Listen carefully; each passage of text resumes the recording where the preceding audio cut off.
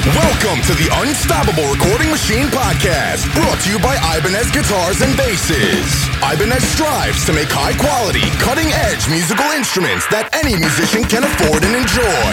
Visit Ibanez.com for more info. And now your hosts, Joey Sturgis, Joel Wanasek, and Eyal Levy. Welcome to the Unstoppable Recording Machine Podcast. I am Eyal Levy. And with me is an old friend of mine who is actually celebrating his birthday today, Mr. Keith Marrow. Happy birthday. It's not my birthday, bro. It's not? No. That's what Skype told me. Did it really? Well, that's wrong. All right, well then, fuck you, Skype. It can be my birthday, though. What'd you give me? I was giving you my voice for an hour and a half. I'll take it. Lots of love. I'll send it your way, too. Nice. So, nice to talk to you. I haven't talked to you in a while, and I did check out the record you just put out, which I saw is killing it in the charts. Yeah, we're pretty surprised, man. I'm really excited about it. It's a little bit unexpected, for an independent release that's, not on a label, not really having any kind of promotional campaign behind it to actually get that kind of reach. So we're really excited about that. Well, I think that there's a tide shifting, or maybe what people always used to say, that you eventually wouldn't need labels. Maybe that's finally starting to be true, because this is the second time in a few months that a friend of mine has had this kind of success from an independent release of this kind of music. So the other dude was Jason Richardson. His record with no label, mainly instrumental guitar stuff, killed it on iTunes. Yeah, I heard that did really well. Yeah, it did. And so now seeing that you put out yours in a similar fashion and it's killing it, maybe we are actually entering the era where a label is pointless. Well, I think to a certain extent, they can offer certain things maybe that you wouldn't be able to do on your own otherwise, but I've always done everything DIY, and I've always just really been pretty adamant about not needing a label for at least for what I do. And actually labels have actually caused some issues for me in the past, with other projects I've done. And it's just, if you can figure out a way to make a name for yourself and get the reach and, become a presence on social media or anything like that, I mean, that's more than the label will do for you right there. So yeah, I was about to say, you kind of do everything that a label should do yourself. You know how to make videos. You know how to record. Sure. You already have your own reach out there. Like, what else? You can fund your own recordings just fine. So what else really do you need from a label? Well, I suppose maybe tour support or something along those lines. Distribution in other countries if you want to do physical copies, which in my experience are a little bit irrelevant now, unless it's vinyl. But, there really isn't a huge need for it. If you have music that people like and you're passionate about it and you can do all those things yourself, then, you're sort of doing all the things that they would be offering you anyway, without having a middleman standing there with his hand out. So it's, to me, I've considered quite a few different record deals that have come across my way. And, when you read them, you're just kind of like, why would I do this? Why would I need that? Or, what benefit would it actually be? And there's really not much. So, yeah, I mean, I'm happy to continue on being DIY, not saying that I wouldn't ever have any label affiliation. It would just have to be, a situation that was beneficial. So the right label affiliation. Yeah, I think so. And listeners of the podcast, if you want to hear an episode where we talk about a very beneficial label situation, listen to the podcast with Misha Mansour, where we talk about how Periphery structured their various record deals. So not saying that it's that there's no way to get a good deal, but if you're in a situation like Keith's, it better be a good deal or else it's pointless. Now, let me just say, though, that for you to get to this point, it took years and years and years. Like, for someone who doesn't have an online presence or your recording skills or video making skills, maybe getting a label to help with that stuff is a good thing. Sure. You're not just able to succeed in a vacuum. Yeah, absolutely. But, at the same time, if you're online and you're trying to do this and you're trying to make music, you probably know somebody who can do video or, have some sort of resource to do those sorts of things. And you also have all the resources right there to learn and figure out how to do that yourself if you have the ambition to do it. And labels can definitely do all that stuff for you. But really, I think it just starts now by, why would you want to be on a label? It's because you want to push your music out there. But it's almost, the climate of things now is like, if you're an artist that people are interested in, the labels are going to come looking for you. You don't have to go look for them. And then at that point, it's like, well, then why do it? What's the point? And I'm not bashing labels, and I'm not bashing anyone who's, trying to get signed to a label or anything like that. It's just the benefits aren't really what they used to be, I don't think. There's plenty of ways to get your music out there and even get it distributed on, any platform you can possibly imagine without ever even contacting a record label. So it's, it's just kind of up to you on how far you want to go and how DIY you want to be. And, I've always been extremely DIY. I mean, I change the oil on my own car and, mow my own lawn and all that stuff. That's just the way I've always been. So I also just really enjoy doing things myself. I like learning new things when it comes to doing production or video or anything of that nature. It's a lot more rewarding, I think, when you can step back and look at it and say that you did it yourself. And I remember when I stayed at your house when we did the boot camp in Portland. That was a while back. That was fun. 2014. It was fun. Where well, first of all, your house is gorgeous, but your little guitar toolkit area, like your guitar setup zone. Oh, the little workbench? The workbench. That, I wouldn't call that a little workbench. Just on the topic of you doing things yourself, that's one of the most well-stocked, organized, and efficient workbenches I've seen outside of like a shop.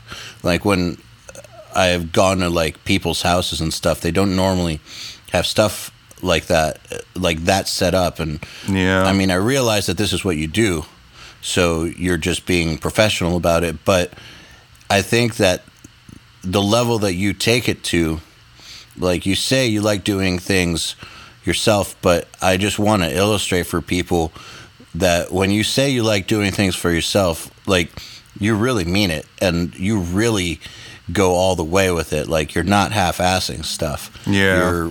Yeah, it's definitely not an exaggeration. I mean, no, I've never had anybody work on my guitars or do setups, aside from, maybe like a factory setup when I get a Schecter guitar, or, even having work done on a guitar that I can't do, like have a Evertune bridge put in or something like that. There's certain things I won't DIY just because, they're either just going to be too much of a pain in the ass, or I just literally don't have the skill to do it. But when it comes to most everything that, in this music world, I try to do it all myself if I can. It's more rewarding and it's fun to learn. Most of the time it's fun to learn. And I'm usually more proud of the end result. So all the way down to setting up guitars and all that. So do you mind if we post a picture of your workbench? Oh, not at all, man. Okay, so in the show notes, guys, on our site for this episode, we're going to post a picture of his little work area just so that you get what I'm saying. And I've from the time I've known you, the work that you put into that echoes the kind of work that you've put into everything else that I know you do. Like I know that you've been working on your mixing for a few years now, and you every so often you'll hit me up with questions, and they're super detailed questions. And your mixes have just gotten better and better and better. I know that your story about when you went to school for video and you were excelling at video and ended up getting a job before you were done with school. I just think that that's just what you do. You just like to take things all the way. And maybe we can talk about that a little more, because I just want people to get through their heads that if you're going to do something, you can do anything you want, but you really need to go all the way and sure, apply a world-class standard to everything you're trying to do. Yeah. So, like, for instance, with video, talk about that a little bit. Yeah, the video stuff, it's kind of funny because I had never intended or set out to do video. It just kind of came on as a necessity. Same thing with production, and actually really just this whole thing, and, you know, being in the music industry and working in the music industry, it was kind of a happy accident in a lot of ways. You know, I was just working regular mundane jobs. I worked in the pool and spa industry for years. You know, my dad was a swimming pool contractor, and you know, music was just my hobby and it was my passion. And I was sitting around one day just working on music for myself. Nobody would ever hear it. I would never put it online or do anything with it, really. And a friend of mine convinced me to start using this new thing called YouTube. And this is a long time ago. And, you know, I was always kind of like, nah, I don't really want to be that guy who, you know, sits on his bed and plays guitar and you know, has people critique it or whatever. You know, it wasn't really my speed, actually, because I'm a rather reclusive and introverted kind of guy anyway. And, you know, he was just like, no, I think people would like these songs. You should share them. And so that's how it kind of started, with just a really crappy old DV camcorder that was in my closet forever. You know, did a couple videos with that, and I was really kind of surprised how quick something happened with it. I put them online, and, you know, comments started coming in. You know, it was slow at first, of course, but comments started coming in, and people were saying how much they liked it, and they were asking how they could download it and find it. And I was just excited about that. I was like, wow, someone actually likes my music and wants to listen to it on their iPod or whatever. And, you know, so I just kept going. It was motivating, you know, to go further with it and see how much better I could get at it.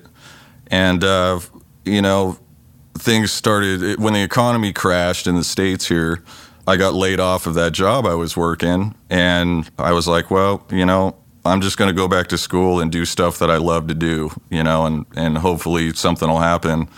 So I went back to college for multimedia and went through the multimedia program at Portland College. And, you know, right away I was really into what I was doing, and I was learning stuff about video and audio and having a lot of fun with it.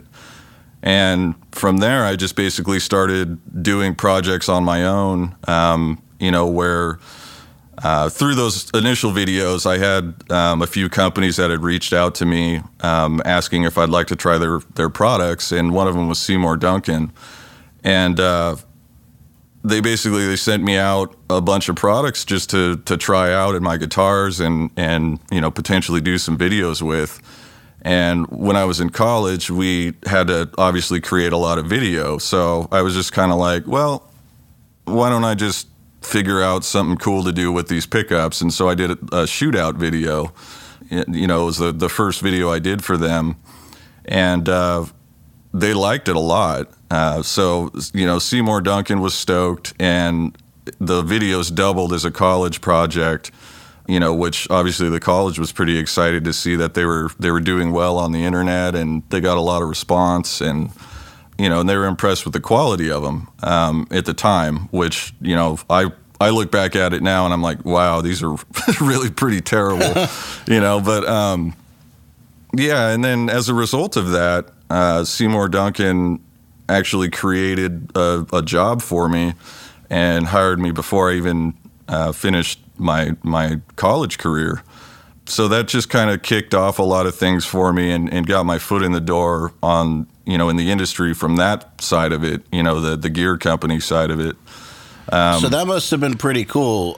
You go to school for something after getting laid off, something that you really, really like, and before you're even done, you're already getting job offers for positions that didn't even exist, just on the strength of your video making. Yeah, and it changed my life. And ultimately, once you get a taste of that, that you got your foot in the door and all of a sudden things are starting to look really good and you're doing things that you love for work, you get really hungry and, you push harder to do better and you just, I want to be able to step back and look at something and say, yeah, I did the best I could with this. And, if I can't say that, then, maybe I'll try harder. And I do that every time because I'm never completely happy with anything that I do. So, it's always pushing me to do better or try harder.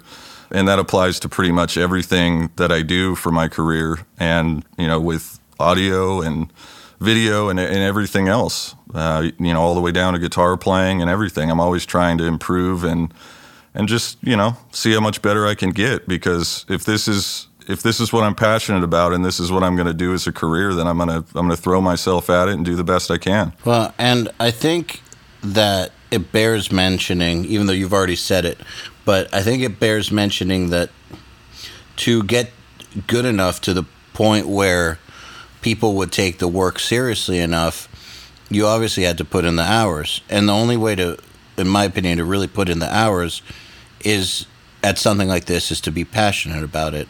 So I think that people listening, if you want to do this but you're not passionate about it, it might not be what you actually want to do with yourself. Yeah, it has to consume you completely. Yeah. I mean, you really have to let it consume you in order, I think, to keep that passion going. Because if you only do it halfway, it's never going to solidify into the big picture, I think. I mean, but it sounds to me like it was never a willpower thing. No, definitely not. I mean, it's something I always wanted to do, but just didn't really put a lot of stock in it at the time. I mean, I'm getting older now. I'm almost 40 years old, so it was like I went a large portion of my working career not in the music industry just because I know how tough this industry is, and I know that you have to have that passion and you have to have that drive and you got to be good at what you do, or you're more than likely not going to make it anywhere, because it's a tough landscape. And there's certain qualities and certain types of people who succeed at this stuff, and it all comes down to that drive and that motivation and just being savvy about it. And if you don't really have all those qualities combined, it's going to just be a real tough thing. Well, yeah, because you not only are going to have to deal with just getting yourself to sit your ass down and do the work, but if your passion and vision isn't intact, what are you going to do when you have your first professional disappointment? Yeah, I mean, and that happens. That happens to all of us. There's ventures out there, and musicians take risks. I mean, that's what they do. I mean, look at bands out there, big bands, like, all of a sudden they take a risk and they change their sound because that's what they wanted to do, and all the fans freak out about it and tell you it sucks and that you should have, stuck to your original sound and all this stuff. It's like, well, maybe they should have from a business perspective because all these fans are buying it, but that's not what this stuff is about. It's about that passion and about taking those risks, because you never know what's going to happen. Yeah, like a good example right now is the new Suicide Silence. They just are putting out with clean vocals, and people are hating it. Yeah. The level of hate is blowing my mind. It's kind of a bummer, really. I mean, it definitely bums me out because I think they're really nice guys. But on the flip side of that coin, a band that I never really listened to, but still, flip side of that coin was a band in this moment who started off as a metalcore band and were at the verge of disaster. They were at the verge of breaking up,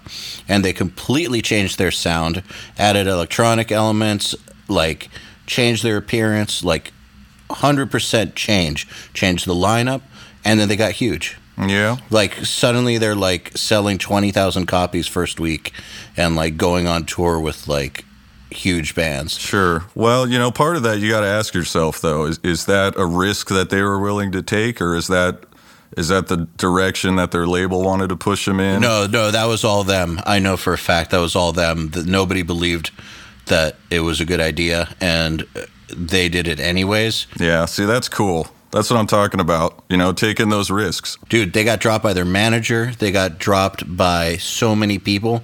Nobody believed in them, and they made the change, and they blew up. And so, yeah, like you're saying, it's those risks are... you have to take them, but they are risks. Yeah, I mean, they took the risk, and they were also, intuitive enough and savvy enough to make it work. So, that's great. Those are the types of people who end up being successful. Yeah, I guess you never can quite know, though, right? No, you never know.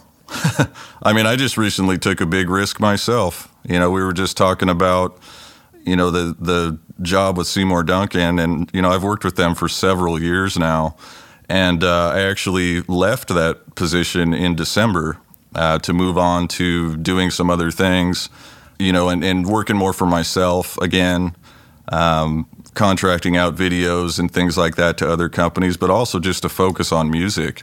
I went down this path with gear companies and doing a lot of behind the scenes stuff, especially these past couple of years.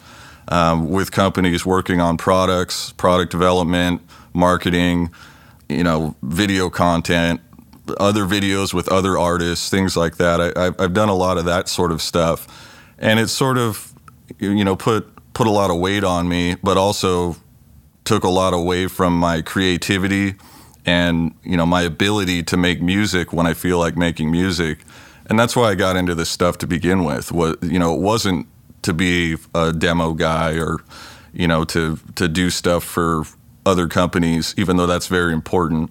It was more just I like music and I like writing music. And I found that was really kind of being taken away from me in a lot of ways. Just, not on purpose or anything. It's just the nature of the workload that I put on myself made it really difficult to actually focus and write music. And I just wanted to get that back. So I'm still going to probably be doing quite a bit of stuff with Seymour Duncan, but just as a contractor. And, that also gave me the ability to open up a little bit more and work with other companies as well as a free agent. So and you got to work more on music, and your new band's record is killing it. Yeah, I mean, it definitely helped a lot. Most of that music was written quite a while ago, and we had been sitting on that Alluvial album for almost a year. It was completed for probably about a whole year. And, we were just trying to get the finishing touches on it. Everything was written, and I just had to mix it, and we had been entertaining different things with the project. Bringing in a vocalist, for example, was one thing we kind of touched on briefly. Ultimately we ended up releasing it as instrumental because we just sort of fell in love with the songs as they were. But we sat on that album for a while, and it actually could have been out a lot sooner if I wasn't so busy doing other things. So yeah, I got bogged down. There you go. Yep. There you go. You got to take risks. There's no way around it. I took a major one a few years ago when I decided to stop producing and to pursue the online education thing. I took a very lucrative career in production, which I think a lot of people would have been perfectly fine for. Had a very beautiful big house, was making a very good amount of money, and I literally put the brakes on it and stopped. I dropped all the records I was working on and was like, I'm not doing this anymore. Yeah. I am pursuing this new venture because I believe that this new venture is the future for me. Yeah, well, it's a little cliche to say, but money isn't everything when it comes to this stuff, especially in this industry. It's a passion-driven industry, and those who are worried about the money all the time are the ones who aren't having a good time doing it. You can't stress out about that because you basically have to do what you love and hope the money will follow. And what I've found being in this industry, you can't rely on music, especially in our genre. You can't rely on music to be what's going to pay your bills. Surviving this industry for me has been more about becoming somebody that other people or other companies will rely and depend on in order for them to make money. And then you charge them out the ass for it. That's like, that's just kind of how it's been, So, companies, oh, well, you're the demo guy for this company, or this company contracts you on a regular basis to do, product demonstrations or, help promote their products through using them, or, endorsements or whatever. That's kind of how the modern musician, at least in our genre, needs to be in order to survive. I mean, you look at some of our colleagues, you'd mentioned Misha a little while ago. Look what he's doing. He's got his hands in all kinds of different things. He's got his drum software. He's got his pedal company. He's got a new PV amp. There's all kinds of stuff like that. And that's kind of, where the forward-thinking musicians are succeeding are the ones who are doing those sorts of things. And you have to do that. You could be an amazing musician, make amazing records, and people will buy them, and you'll make some residual income off that. But the things have changed a lot in that regard. Obviously, digital sales are what they are, but they're so far down now compared to what they used to be because of streaming services that it's almost impossible to make a good income off of it unless you're totally crushing it. So you have to find other ways if you want to survive it. Even then, man, and by totally crushing it, you got to be Asking Alexandria. Yep. Bring me the. You got to be huge. Bring me the horizon. Yeah. Bring me the horizon. Something like that. To be able to make what I would call a really good living. Yeah. You're not getting just for rich an example, either. Just to give some insight into that, the last record I released before the Alluvial record was that Conquering Dystopia record with Jeff Loomis. And when we released that, it almost seemed like the streaming services hadn't really caught on as much yet. They were there and they existed, but I don't think a whole lot of people used them. I think they were still using iTunes or, Amazon, which obviously a lot of people still are. But the streaming services have grown so much. We released that Alluvial record probably, a month ago or something like that. And it's already up to, over 30,000 monthly listeners on it.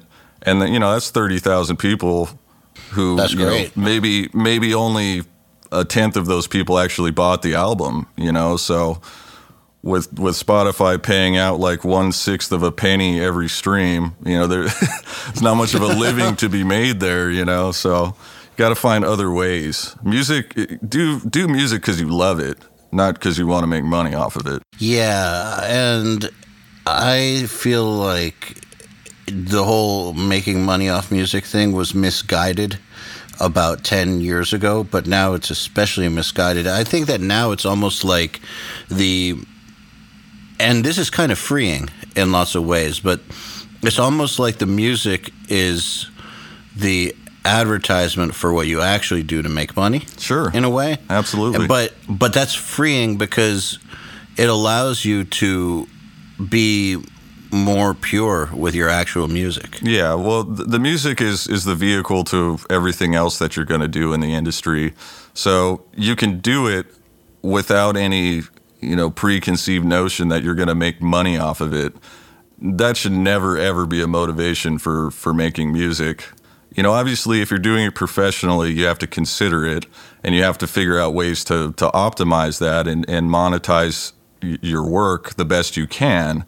But there's not much meat on the bone.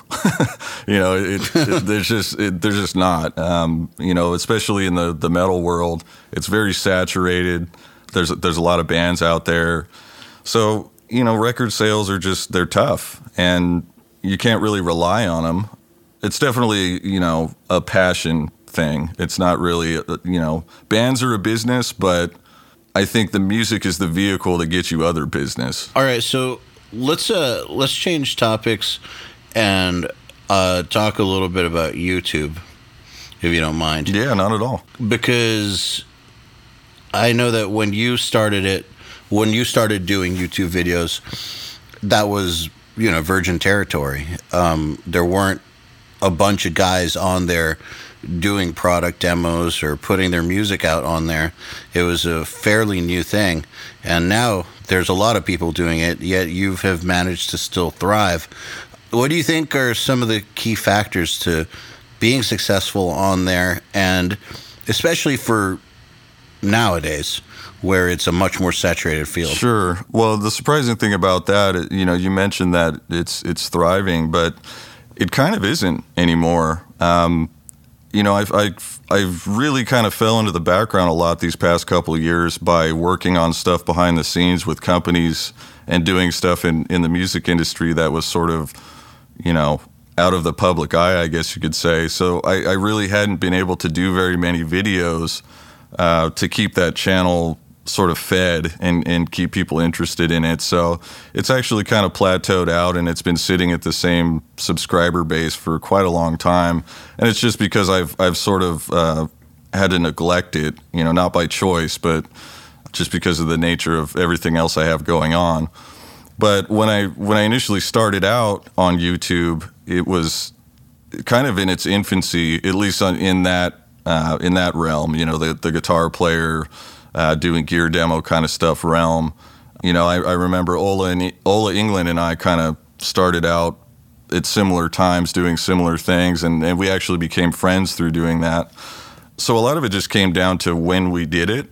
I feel like if I was to start over and try to do all this today, it wouldn't work. I probably wouldn't make it, because I think in some ways maybe some of that stuff inspired other people to to try to figure out how to do that for themselves, and a lot of people have been really successful at it, and they're excellent at it. So it's definitely a hard path to go down, especially if you're starting from nothing now. But it can definitely be done. It's just the bar is really high, so you have to do really, really excellent work. Yeah, I mean, I think that you guys are responsible for how high that bar is. Well, I don't know about that. I think we all push each other. Everyone's kind of always improving quality in various areas, and we all learn and grow. I mean, it's just like anything else. The more you do it, the better you get at it. So you're kind of inadvertently raising the bar, but really for me, it's just raising my own personal bar. I want to do better every time. And if that translates to making other people want to try harder or inspire other people to do it, then that's cool. Yeah, absolutely. So if you were to decide that YouTube was a priority, what would you do differently then? Now? Yeah, if you were like, all right, I want YouTube to be my priority, what's Keith Marrow going to do? Well, that's a tough one. Because unless you're really crushing it on there, it's hard to justify the amount of time and effort it takes to make some of those videos. Just to give some people an idea of the amount of work some of that stuff actually is. I'm curious. Yeah, I get messages daily, that are like, can you do a video with this, or can you do a video for this amp, or it'd be really cool if you could compare these two products or something. And it's like, I don't know if they really realize what they're asking, because it's like, these are a ton of work to do. At least the videos that I do, they can definitely be done easier, and you can probably get just as an effective of a result out of it by not doing as much work. But writing the music, doing all of the audio recording and mixing, filming all the video, setting up all your shots, getting your lighting right. A simple 4 or 5 minute video can literally take a week to make. So it's really a lot of work, and it takes a lot of time and dedication to do. And so it's almost like that's why my video output isn't very high, is because I want to make videos that are good to look at. They sound awesome. They look cool. And, the music is the most important part to me, even if it's a stupid gear demo or something about a product that I don't really have much invested in, personally. When you spell it out like that, it really illuminates how many different skill sets you need to be proficient with in order to pull this off at a good level of quality. Yeah, you got to wear a lot of hats. You know, there is a lot to it, especially when it comes to doing, like, let's say a company contacts me and wants me to do a video for a pedal or something. I mean, they're expecting that the quality is going to be really high and it's going to favorably reflect their product, unless the product is total garbage. You know, it has to sound good. It has to look good. It has to be pretty polished. You know, otherwise those companies wouldn't be approaching me to do it. So I really have to do that much work, and you have to wear all those hats in order for them to be effective. It's just, I don't know, it's just funny to me, man, where people just think that you just put things together and it just wills itself into being. And it's not that. It's years of work with each one of these disciplines. Yeah. Equals this type of output. Sure. And, you know, I'm definitely not saying that I make the best sounding and looking videos out there, because there's plenty of dudes out there who do amazing work. But I really do put a lot of effort into it, and it's a difficult thing to do. So, you know, in the end, it's only going to be as good as you make it. Okay, so I'm curious about your production skills, because you're pretty damn good at it, and especially your mixing has come a long way. Have you ever been produced by a producer, like when tracking guitars, or have you always just done it yourself? I've always done it myself. You know, and thank you for saying that. I have been trying pretty hard to get better at it, and it's a long road.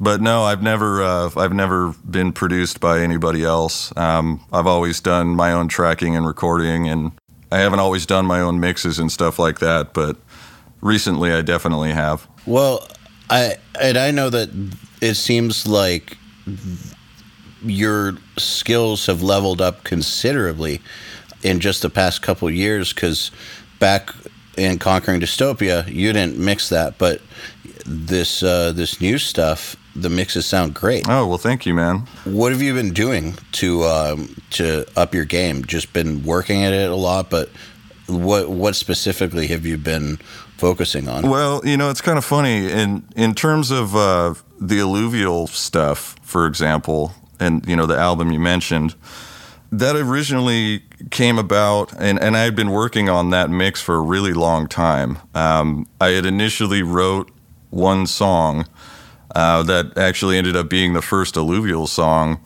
and sort of started tailoring the foundation of the mix based on that one song.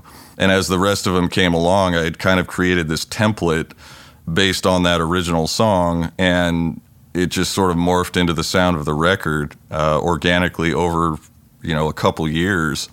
So it was something that definitely, it didn't happen overnight. I had worked on that mix for a long time and tried a lot of different things, and I kind of used it to get all my experimentation out on, trial and error, making it sound really terrible and then regretting it the next day and then trying to fix it. And, you know, it was a long process, and ultimately, it was the first time, though, for me anyway, that I was able to get a mix that I heard in my head, if that makes any sense.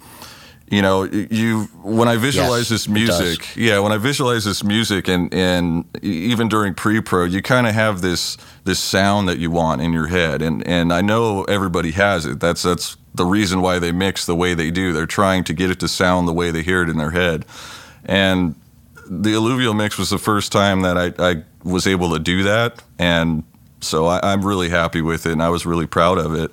You know, it's definitely not for everybody, and there's a lot of issues with it, I'm sure, and there's a lot of things that could be critiqued about it, but it was what I wanted, and, you know, Wes loved the mix as well, so it ended up being exactly what we had hoped for, but it was a process of a lot of trial and error that lasted a solid 2 years. Well, one thing I've noticed about your mixes, always noticed this, even before they were really starting to sound like finished products, and I also noticed this from doing the boot camp with you and just knowing you, your guitar tones are just ridiculous. They're just, you have a way of capturing emotion in your guitar tone. Like, it's really, really weird. Like, you know how to make a guitar tone sound like it has teeth. Oh, wow. Or make it sound evil, or make it sound like it has aggression in there. And I remember when we made that one Kemper profile together, which at the time was like the best Kemper profile I had ever heard. I know you know the one I'm talking about, with the 5151 that we made at that boot camp. Yep. Right when Kemper had released the new firmware where their low end was finally fixed. That was the 5150 that I brought to the studio, wasn't it? That was of the amp that I had, or was that one they had there? Yes. That's right. Well, that amp's magical, but that same methodology kind of applies to everything, all the tones that I try to create. I kind of go for a specific thing with each of them, and I really try to tailor the tones to my sound and my playing, so that they accentuate some of the things that I'm trying to do. You mentioned some of the emotion and the aggression in the sound and all that stuff. Obviously most of the tone's going to come from the player and the way that they're playing certain things, but I try to tailor the tone to accentuate that the best I can. And that's been a long process too. I look back on some of my older stuff and I'm like, dude, that guitar tone is fucking shot. It's like the worst thing. But, over time, you find things. When we made that tone, there were obviously the normal technical things happening. Like, we tried out every speaker on the cab with multiple mics. We tested it out against multiple preamps, right? In every combination. We did all those things. But then once we decided on what was the best speaker, microphone, preamp combination, then you started tweaking it, and you tweaked it to get more aggression and anger out of the tone. I remember you saying that, and I remember we passed the guitar around, but I stopped playing guitar because my picking wasn't pissed off sounding enough. So we gave it to your buddy Chris Finster, because it was hard for you to dial tone while picking at the same time. Mm-hmm. And Chris plays like a beast. And so that was also crucial too, that we put the guitar in the right dude's hand. So my picking wasn't strong enough to get that tone. Absolutely. Yeah, and with that particular tone, and really when it came to making Kemper profiles for that session, and pretty much any Kemper profile that I do, I have a few tricks that I like to do that have really sort of helped develop my sound, and have actually kind of uncovered what I look for in a tone just by stumbling across a few little tricks that I found with the Kemper.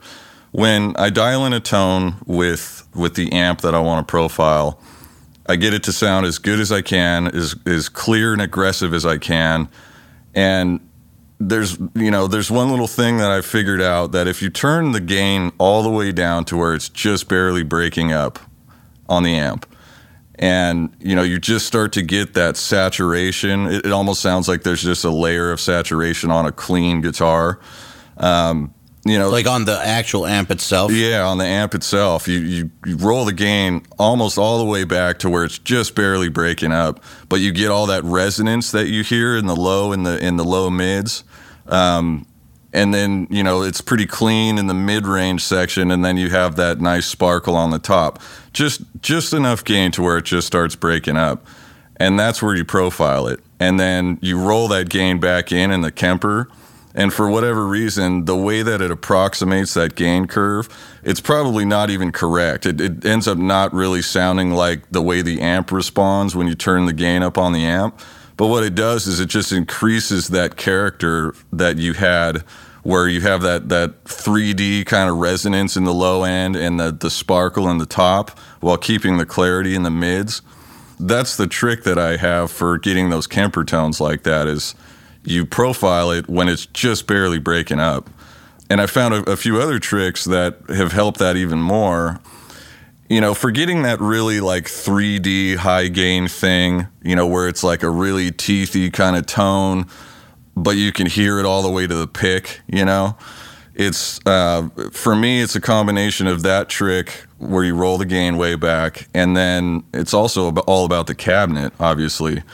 And I've gone through a bunch of different cabinets, tried a whole bunch of different, speakers and cabinets and mics, and ultimately for my guitar sound, the core of my rhythm sounds, I have this old Randall ISO cabinet with just a single 12-inch. That's right. Yeah, remember that thing? Yeah, you guys sounded great. Yeah, and that thing, there's something magical about it, and we modded it pretty heavily.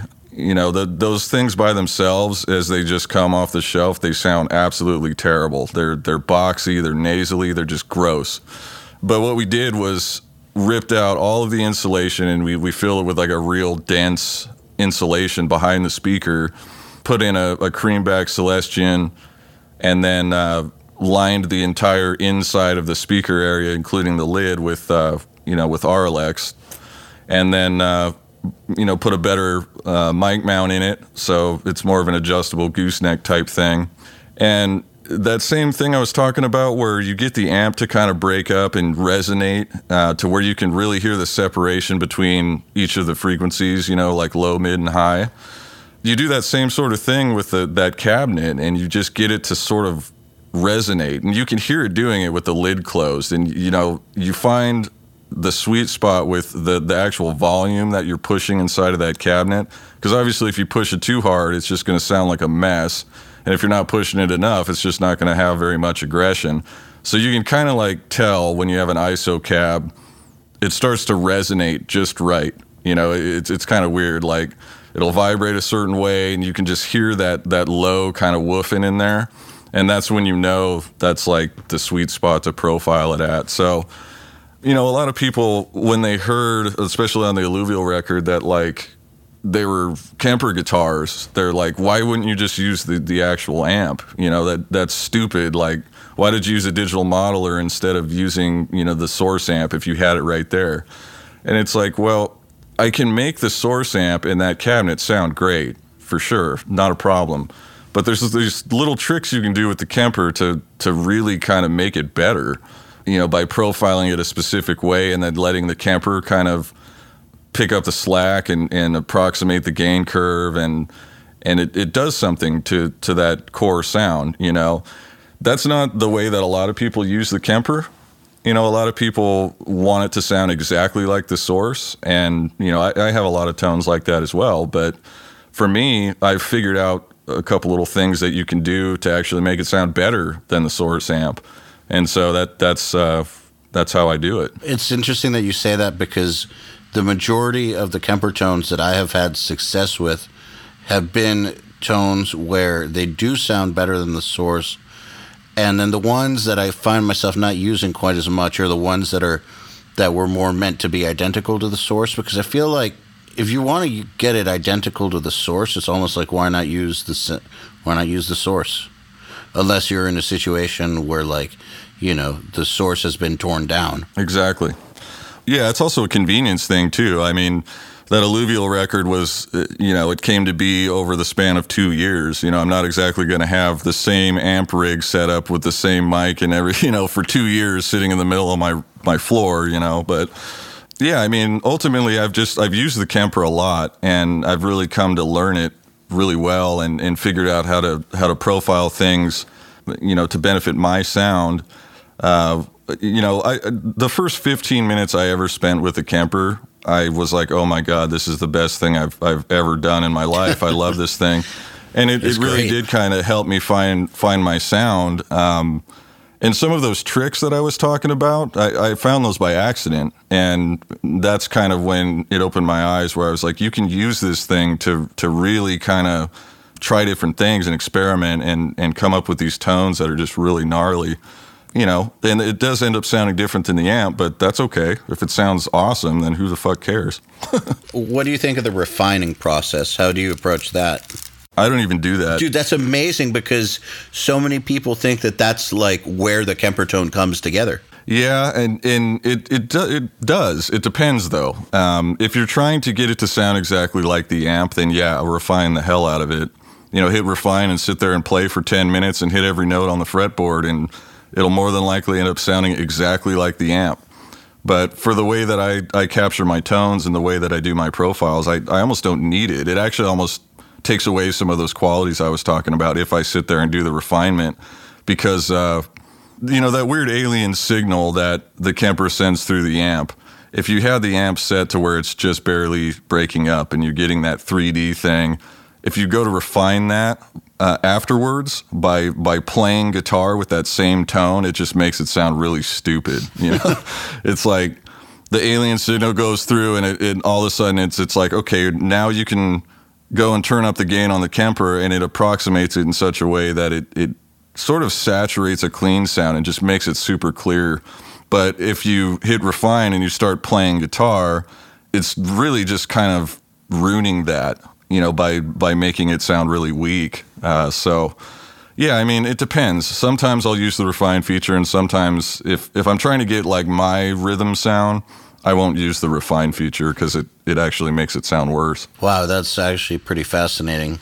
When you It's really weird, I know. No, but you do have your own sound, and it's monstrous. So it's just and now you all know. It's true though, dude. Not just kissing your ass. It sounds great. I just think it's interesting that you kind of figured out a non-intended use for the Kemper. Well, thanks, man. Yeah, absolutely. And that's why I swear by that thing. People are always asking me why I use the Kemper so much, or, do I like it more than the Axe-Fx, or like it more than all these other modelers and stuff? And it's like, well, for that reason, I do. Because it really helped me find the sound that I wanted, and it does it in a really cool way. So, yeah, I mean, it's the trick to a lot of my guitar tones is doing that. And I think it's important to say that, or to just like highlight that you're not saying that it's the best amp modeler or amp sim ever made. It's the one that works for you, the one that you found your voice through. And I'm saying this because I don't want people listening to this to suddenly think that they have to own a Kemper in order to find their own sound. No, definitely not. What Keith is saying is, yeah, that's how you found your sound. But for instance, Joey Sturgis, my partner, he found his guitar sound through Amp Farm. Through Pod Farm, the Line 6 sim, which a lot of people hate and a lot of people love, but he found a way to make it sound monstrous, and that's what works for him. So I just want to reiterate that just because it works for Keith doesn't mean it's going to work for you. Yeah, well, and they're all just tools, and really there's a lot of this weird kind of competition, especially in the modeler world, where if you bought an Axe-Fx, then you automatically have to hate the Kemper, or you have to hate the Helix or whatever. Like, it's just, you just spent over $2,000 on this unit, so everything else is a piece of shit, and you have the best unit on earth. And I've never really looked at it like that. They're tools to use to get a desired result. I have an Axe-Fx. I like the thing. I use it for effects and specific things like a tool. And, I use the Kemper for the core of my rhythm sound, which is based on an amp that I use. And, it's just tools to get the desired result. There's no, one's not necessarily better than the other. They all do different things. Absolutely. People get very Mac versus PC about it. Oh, big time. It's full-blown Android fucking versus iOS all the way. Yeah. Dude, the silliest one of those is when people get that way about their DAWs. I don't get it. Yeah. And the funny thing about DAWs is, those all do the same damn thing, exactly. Just in a slightly different way. Who cares? Seriously. Especially nowadays. Like, okay, so I understand maybe 10 years ago when people were like, Pro Tools is the industry standard. If you want to work in the world, you better know Pro Tools. Okay, maybe 10 years ago. But now, and for the past 5 years, not the case. Not the case at all. Yeah, not really. Yeah, not really. I mean, there's obviously, really big commercial studios are still, all over Avid's nuts, but it's really just comes down to what works for your workflow and what you're comfortable using, because they all kind of do the same thing. I mean, I use PreSonus Studio One Pro, and I've used it since the beta release of it. And, you know, I've dabbled with Pro Tools and Logic and messed around in pretty much every DAW just to do it. But for what I do, considering I don't really do mixes for other people, you know, it's mainly for me, I found that I work best in Studio One. We have a few listeners who use Studio One, and all you Studio One users seem to really love it. You know, I do, man. I swear by it, and if there was ever a time I was going to get Mac or PC on anything, I'd be like, dude, Studio One is fucking awesome, because it is. It's got a lot of features that really help me, you know, in my workflow to get ideas out. It's very much a creator's DAW, if that makes any sense. You know, Pro Tools is a great editing DAW. You know, Logic is a good mixing DAW, but Studio One is a really good creative DAW. The workflow in it is super smooth and really intuitive. It has this scratch pad feature on it where you can basically add simultaneous timelines to your session and mess around with different tempos and mixes and all this other stuff without affecting anything on your main timeline. I think other DAWs have a similar feature, but the way that Studio One does it is really pretty cool. And isn't Melodyne built into it? It is, yeah. Which I don't really use. It's a little cumbersome, I think. But well, Melodyne is cumbersome to begin with. So, in my opinion, I've always used Auto-Tune, but like a lot of people love Melodyne, and I just think that it's interesting that it's built in. Yeah. Well, I did use it on the Alluvial record for one thing, and that was to convert my bass DI to MIDI and then run that through JST Subdestroyer for the very low end of the mix. Boom, right there. That's what that plugin is for, actually, so you used it right. Oh, man, it worked great, too. It really fills out the sub-frequencies without really affecting the sound of your bass guitar, you know? It just adds this layer of just massiveness to it. I think that a lot of people struggle with the bass programming part of it, and it's like, just use Melodyne. Boom. Yep, that's all I did. I basically, you know, you can do it with one button. It takes your DI, it analyzes it. It's never perfect. I mean, you always have to go in and fix shit, but it gets it really close, and then you just drop Subdestroyer on it, and there you go. You're done. Well, back when we did the boot camp, I didn't know how to do that yet in Melodyne, and I remember we had talked about doing that. Yeah. Didn't we program it from note by note? Yeah, and then I remember later saying, you know, you could do that with Melodyne. And then we were like, yeah. And then I think that's when I started doing that, was after that boot camp, because I'm like, why don't I just do that? Programming note for note in the piano roll for music like yours is a cumbersome task. It takes a while. Dude, programming anything note for note for any kind of music is like the worst thing on earth. Well, you program drums. Yeah, and I hate it. Yeah, good answer. No, I mean, it's not bad. It's, you know, there's some art to it, and obviously it's only going to be as good as you make it, so you have to have patience and dedication to doing it in order for them to sound, you know, convincing and powerful and believable. But it's definitely not the funnest part of the process. Yeah, I completely agree.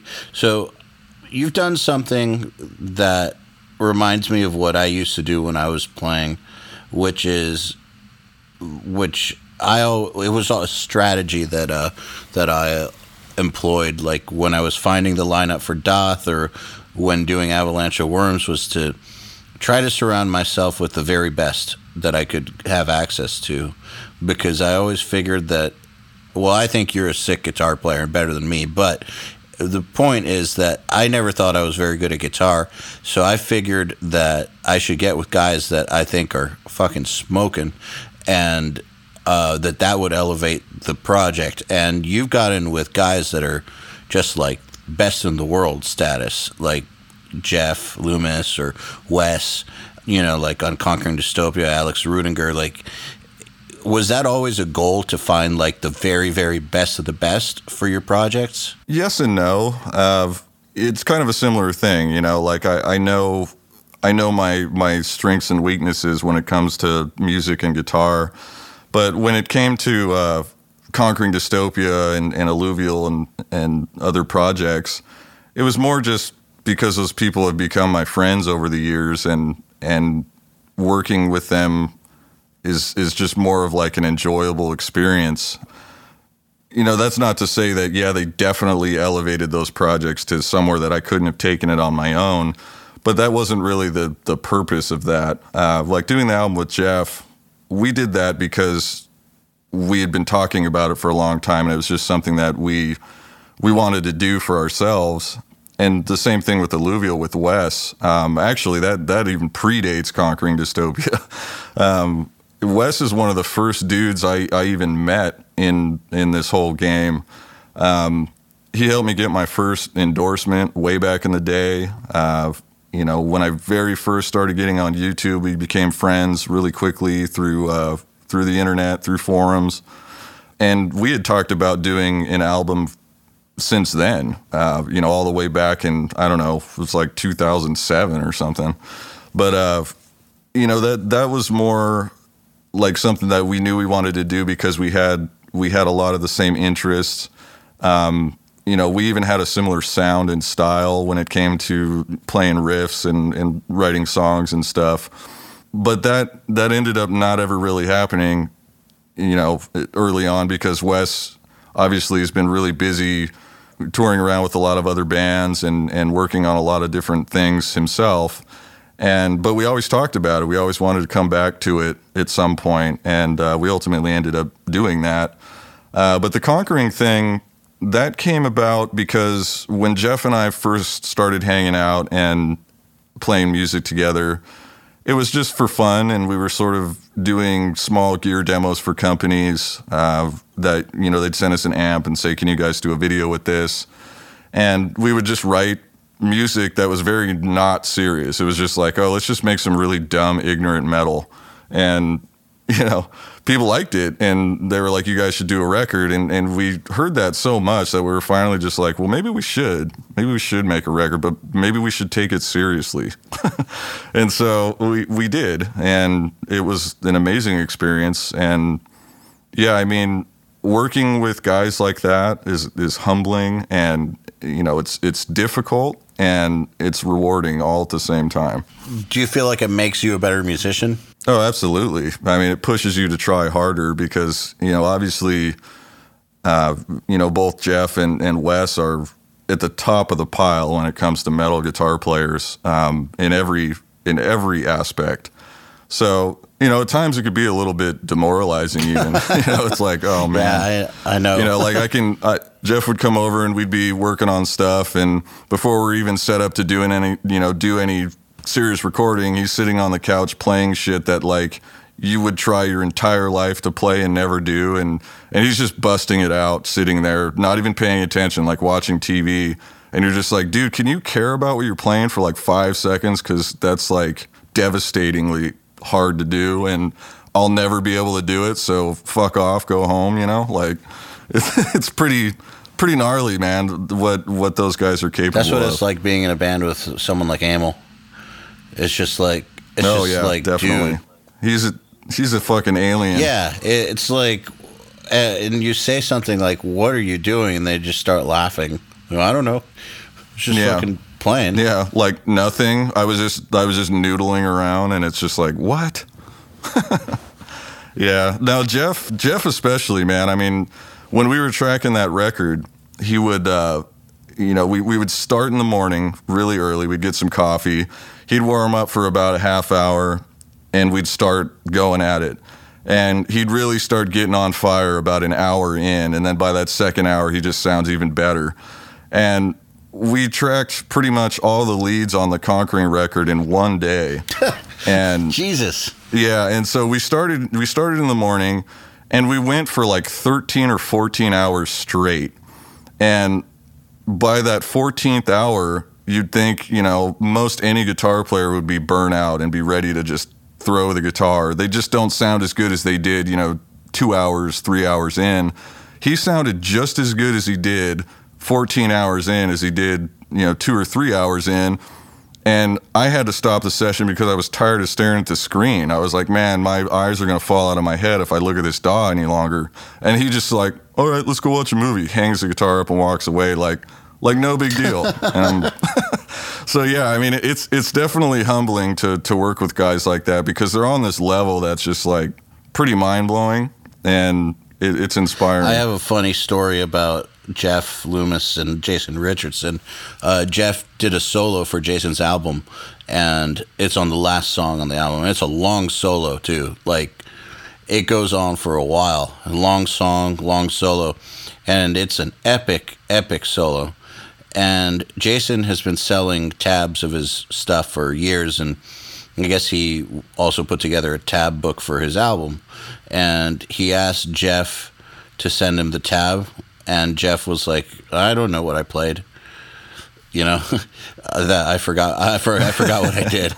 So Jason had to learn that Jeff solo note for note in order to be able to transcribe it, which is pretty harrowing. Yeah, that's a feat of strength right there. And focus, like God, like so many notes. Yeah, but he figured it out. He said that it took like a solid week though. Yeah, and it's probably something that Jeff just busted out in an evening. You know, that's what's really funny is you know, on some of my earlier solo material, he did some guest solos, and that's how that went. He'd do it in an evening. He'd sit down and he'd start ripping on the stuff, and then he would do 2-3 takes and send them all and be like, you know, hopefully one of these works for you. And of course, all 3 of them are like, what the hell? Like, that's the most amazing thing I've ever heard.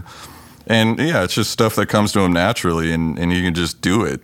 It's pretty amazing. So, on the topic of recording guitars, how are you capturing your DIs? The way that I record my guitars is, you know, obviously I record a DI and a wet signal at the same time, but I just run into a Countryman Type 85 and run one line out straight to the interface, and then the other line goes to the Kemper, and I record both of those simultaneously. So I always have a DI for everything I do. Nice. So that's all there is to it. That's cool. It. I mean, easy. I know that it's that easy, but I just wanted you to say it because I think that lots of people overcomplicate it with how to get a good DI tone. Yeah, I think getting a good DI tone really comes down to having a good DI box and then having you know, a nice interface to plug into. For me, that's worked great.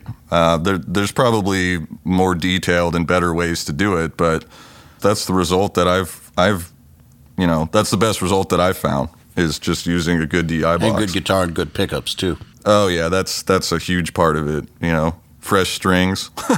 Yeah, it's interesting. Like, normally when guys will be like, I don't know what's wrong with my DIs, they just don't sound that good, and then you find out they're using like a $300 guitar with like stock pickups and going into an M box. It's like, well, what do you expect? Yeah, well, I can tell you that over the years of working with pickup companies and working with Seymour Duncan and having tried so many different guitar pickups and actually helped develop a bunch of different guitar pickups, it's actually a really significant part of all of that. And it's a big part of getting a good DI. It's a big part of getting a good guitar tone. I mean, any guitar player knows that the pickups, you know, they make a difference.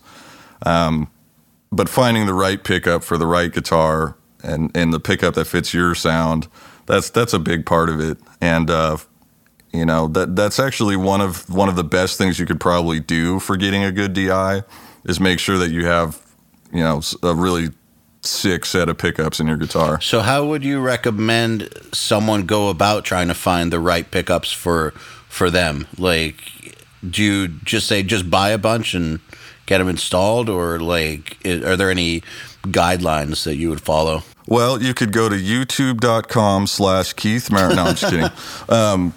Basically, it kind of comes down to personal taste. I mean, if you really like a sharp pick attack with like a high resonant peak, you know, you'll probably want like a ceramic based magnet pickup.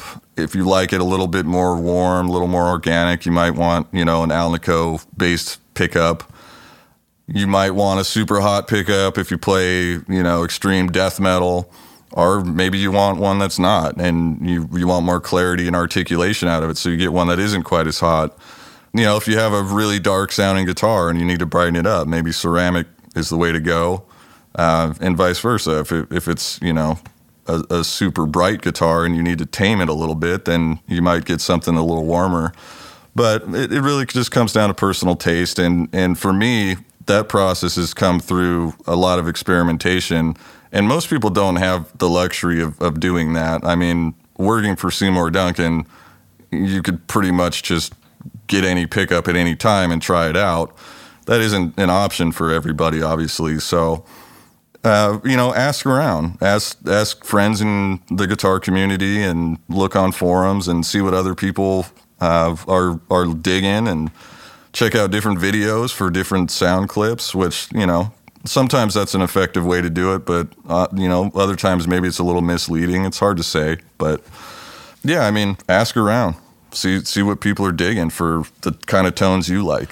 I think that at the very least, knowing what the different types of material will do for your tone is a good place to start. Yeah. Do a little research and figure out what makes pickups sound the way they do, and that'll kind of help steer you the direction that you want to go in. Now, do you have a set that you think are like the perfect Keith Merrow pickups, or is it just not like that? They're just tools.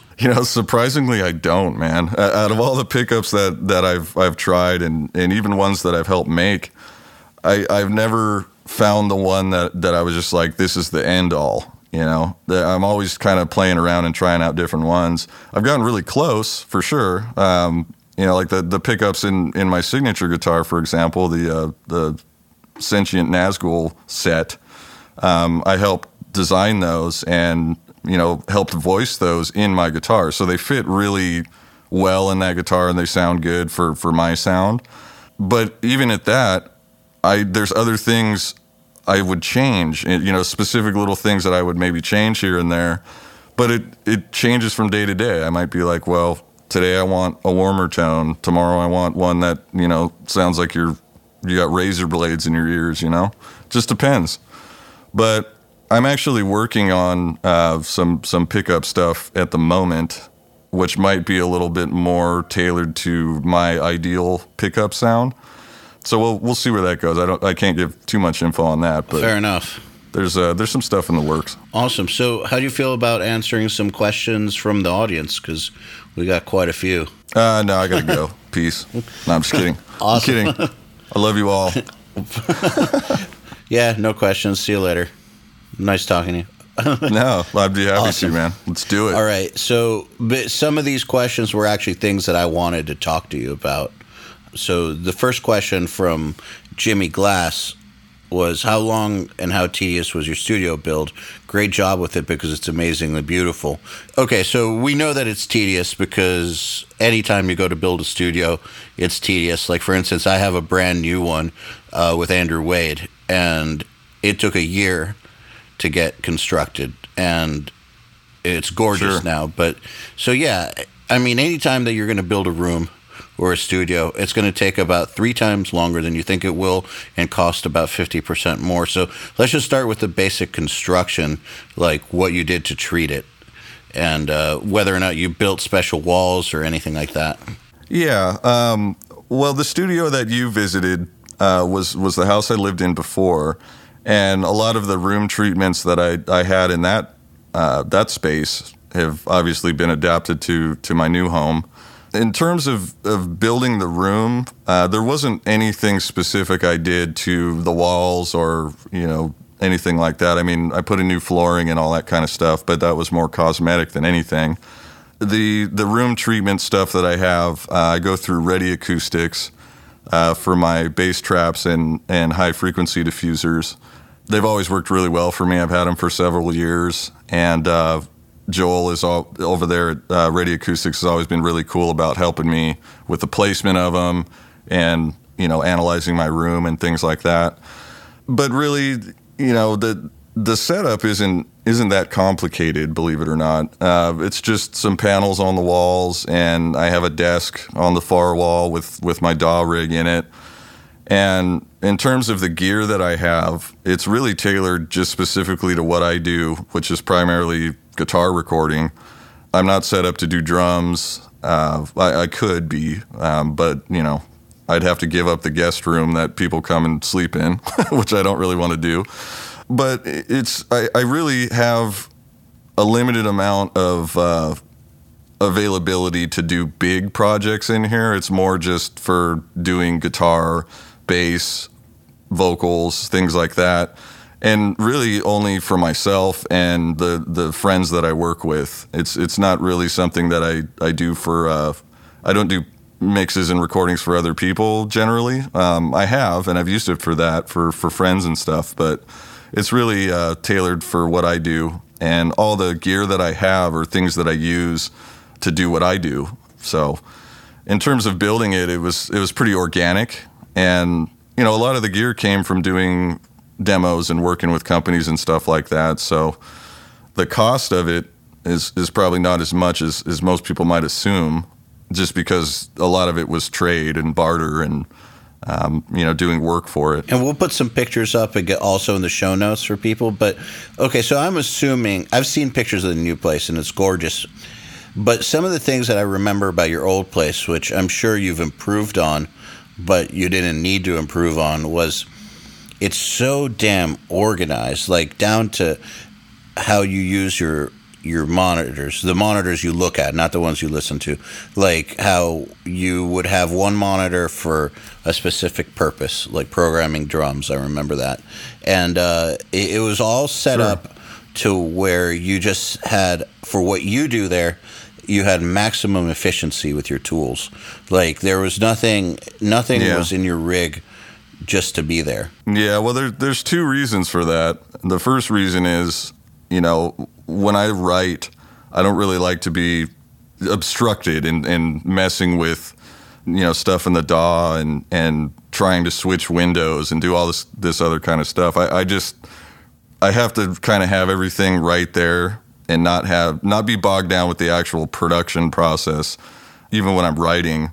So that's just mainly for convenience, and I put a lot of thought into that. Like, how can I make my workflow more efficient so that I can get my ideas out without having to really think about doing all this other stuff that isn't musical? And that helps my process a lot. And I guess the other side of it is I respect it. I respect what I've earned, and I respect what I've worked so hard for. And, you know, maybe I get a little OCD about it even at times, where it's like, yeah, you know, I worked hard to have this, and I'm going to respect it. I'm going to take care of it and keep it nice and keep it organized. And yeah, I mean, that's, you know, if you're proud of it, you're going to keep it clean. Yeah, for a lot of you mixers out there, the way that Heath talked right now about how he doesn't like to be obstructed by the DAW, a lot of that are the same thinking that we have when we say to do your mix prep on one day and you're mixing on the next day, because it's more efficient that way, that you do all your setup at one point in time and you take care of every piece of setup needed at once, so that once you actually get to mixing, you're not messing with any editing, any track naming, any routing, anything. You can just get straight to mixing and nothing's in your way,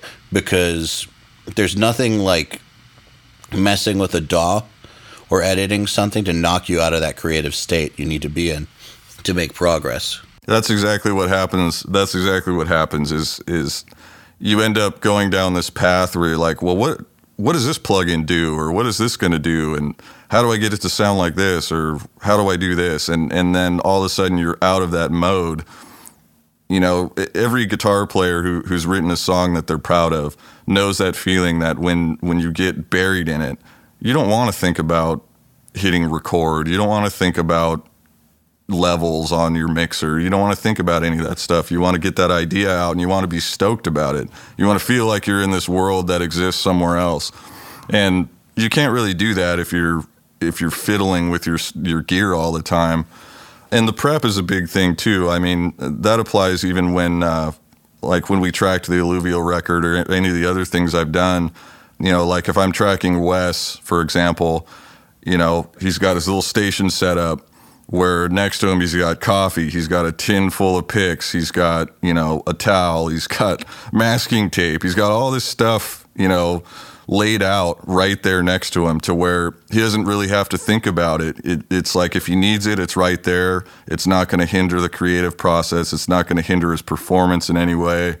It's just all right there. And I guess it's just a matter of thinking about that stuff beforehand. It makes the process a lot more enjoyable, I think, when you're not having to like go back and try to find something or mess with gear. I think that flow state is a very delicate thing.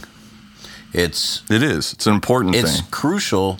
You know, I find that the best writing or the best productivity happens in a flow state, but in order to be able to create that flow state more often, you'd have to have some pretty like strict habits, because if you just wait around for it to happen, you could be waiting forever. And then also, if you don't take it seriously and respect it, kind of like the way you talked about respecting your gear, you might be killing your flow state before you even get maximum results out of it. So it's almost like you have to set up your whole work environment around it so that when it does hit, when you're lucky enough to have it hit, you can make the most out of it, because that's when all the good shit happens, at least for me. Absolutely. Well, and there's something to be said too, just about general vibe of your work area.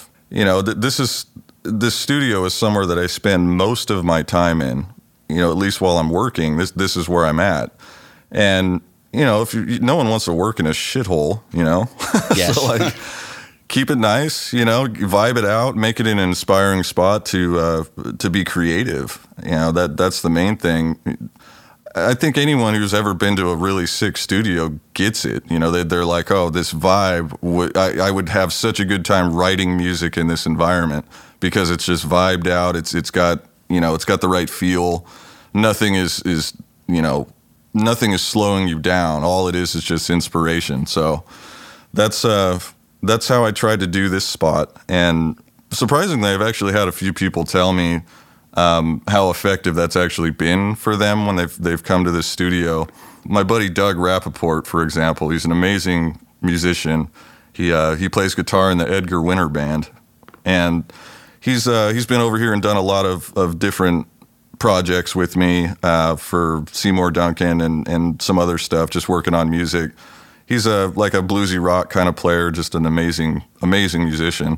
And he's been to, you know, many different studios. He was a session player down in LA for a really long time. And so he's been all over the place and been to a lot of different like big commercial studios. And he tells me that tracking here in my humble little basement is more enjoyable and gives him a better vibe and makes him feel more creative than any of those other studios did. So that's a really huge compliment, and it's also really cool to know that it's effective for other people besides me. So that's the main reason I do that. I thought that when I saw your old place, I remember that the vibe was just great. And I remember, well, let me just say that I also subscribe to that. Like, I've always tried to keep my places as vibe friendly as possible. I remember when you came to record the Conquering Dystopia drums at my old place, you complimented the vibe and said that it was creative friendly or something like that. And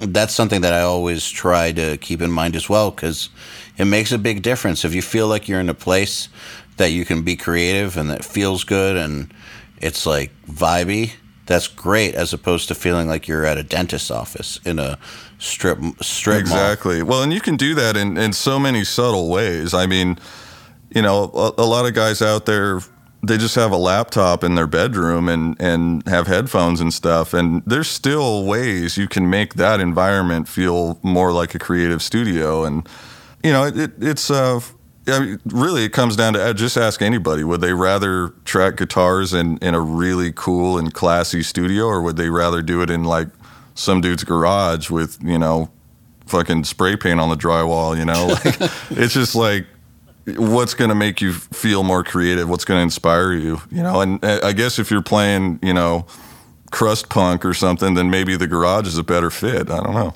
Maybe. Actually, that might be kind of sick. Yeah, I'll go with... I'm going to start kicking holes in the walls and like throw beer cans all over the place. We'll be writing some Doom albums in no time. Business. I'll go with the Classy Studio though. I'm spoiled. Here's one from Jack Hartley, which is, you seem to have an endless supply of amazing riffs. Can you give some insight into your writing process? Do you sit on riffs and let them develop over time, or do you demo them and start composing and arranging as soon as the inspiration strikes?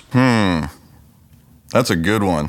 Yeah, I mean, when it comes to writing riffs, I usually have them in my head before I play them. And I'll get out the idea for the most part on the guitar based on, you know, the way I kind of wrote it in my head, and then I'll embellish it or make it better once I actually have the instrument in my hand.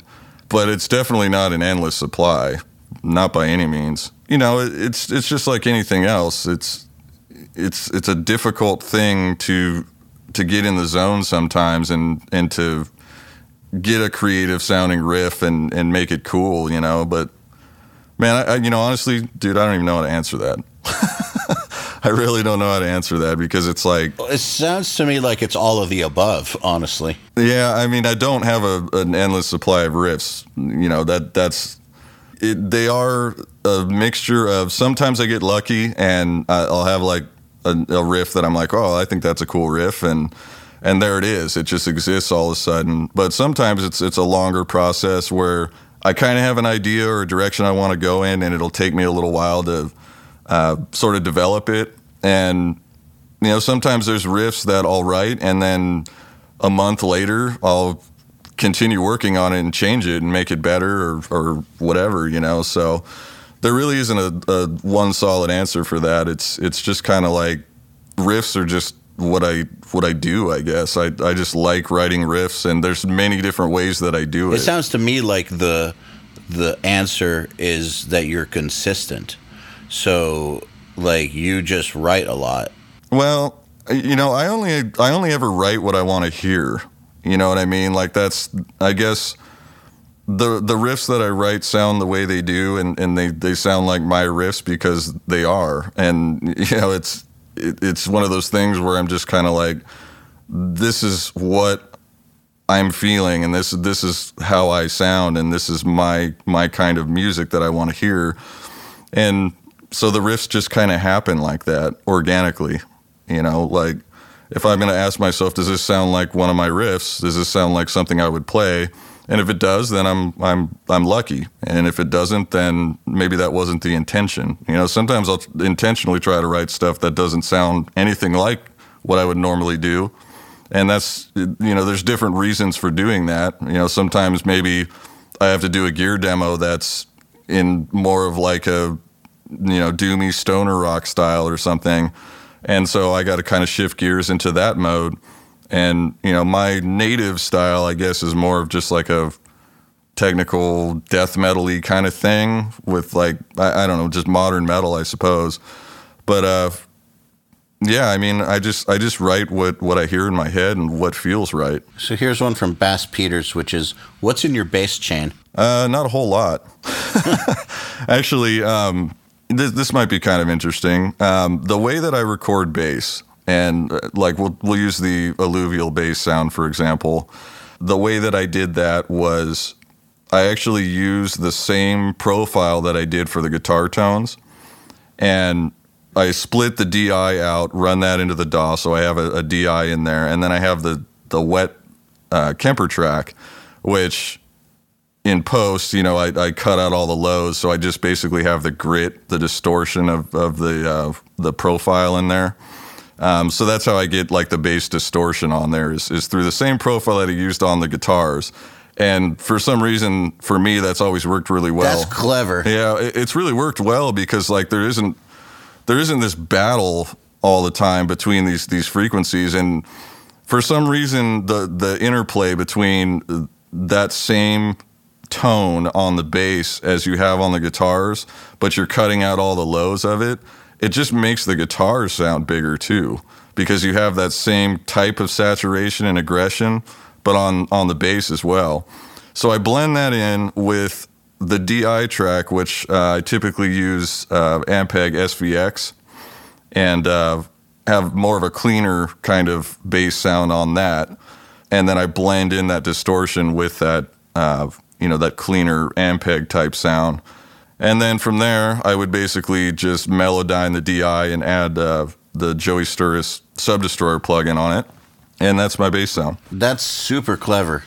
That makes a lot of sense. It works well. That makes a lot of sense. Yeah, it's. I don't know if it's right or wrong. I'm not a pro by any means, but it's always worked really well for me doing it like that. And it's actually for your workflow too. It's really pretty sweet because I can pull up my mix template that I used for Alluvial or whatever else, and I can write a riff and record left and right guitars real quick. And then I can literally unplug the guitar, plug in the bass, record it without changing anything. I don't have to change anything on the Kemper or plug into a different rig or whatever. And all I have to do is just arm my 2 bass tracks and record without changing anything. And there it is. It just works. So it doesn't hinder your workflow, and the result is usually pretty cool, for me anyway. That's great. So here's one from Brandon Folsom, which is, why the hell haven't you made an 8-string version of the KM7 Mark II? Well, I don't really play 8-string. That's a good reason. Yeah, I won't rule it out. I won't say that it'll never exist. Schecter's talked about it a few times, asked me if I wanted to do it, but their concern is that, I don't play 8-string, so it doesn't really make sense for it to be a signature instrument if I don't use it. So, but I've been writing some stuff recently that does incorporate 8-string, so I don't know. We'll see. Here's one from Andy James. Do you know Andy James, by the way? I do. Yeah. Love Andy. Okay, cool. Yeah, he's cool and he's sick. So he said, I thought he was bald. Nice to know he can still grow hair. LOL. Is he is he and Loomis going to do another Conquering Dystopia album? Well, I knew I wouldn't get through this without somebody mentioning hair. That was bound to happen. And it had to be Andy. Good old Andy. Yeah, the hair thing, it grows. I let it. But, Jeff and I have been talking about doing another Conquering record, and we actually have a bit of material that we've been working on. Little known fact, but Alex Webster actually lives really close to me, just a few minutes away. And he comes over and we work on... Since when? Since a little over a year ago, maybe a year and a half ago. He moved out here to the area, the Portland area. And we get together and, hang out, go out to dinner all the time and write music when we can. When he's home, he's obviously gone a lot, but... We've been working on some stuff for Conquering, and we will definitely have another record. It may be a while, but it's something we're working on. It seems like everyone is going to the West Coast. I'm going there too eventually. It's just better out there. Yeah, I don't know what it is about this place, but it draws people here, and I love it. I don't think I'd want to go anywhere else. I grew up in California.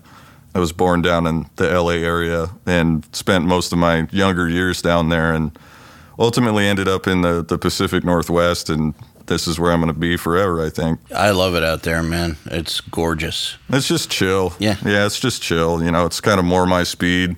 Like if you're a reclusive, kind of introverted type of dude, go somewhere where it rains a lot, and you don't have to force yourself to be inside because you just don't want to go outside because it's shitty out all the time.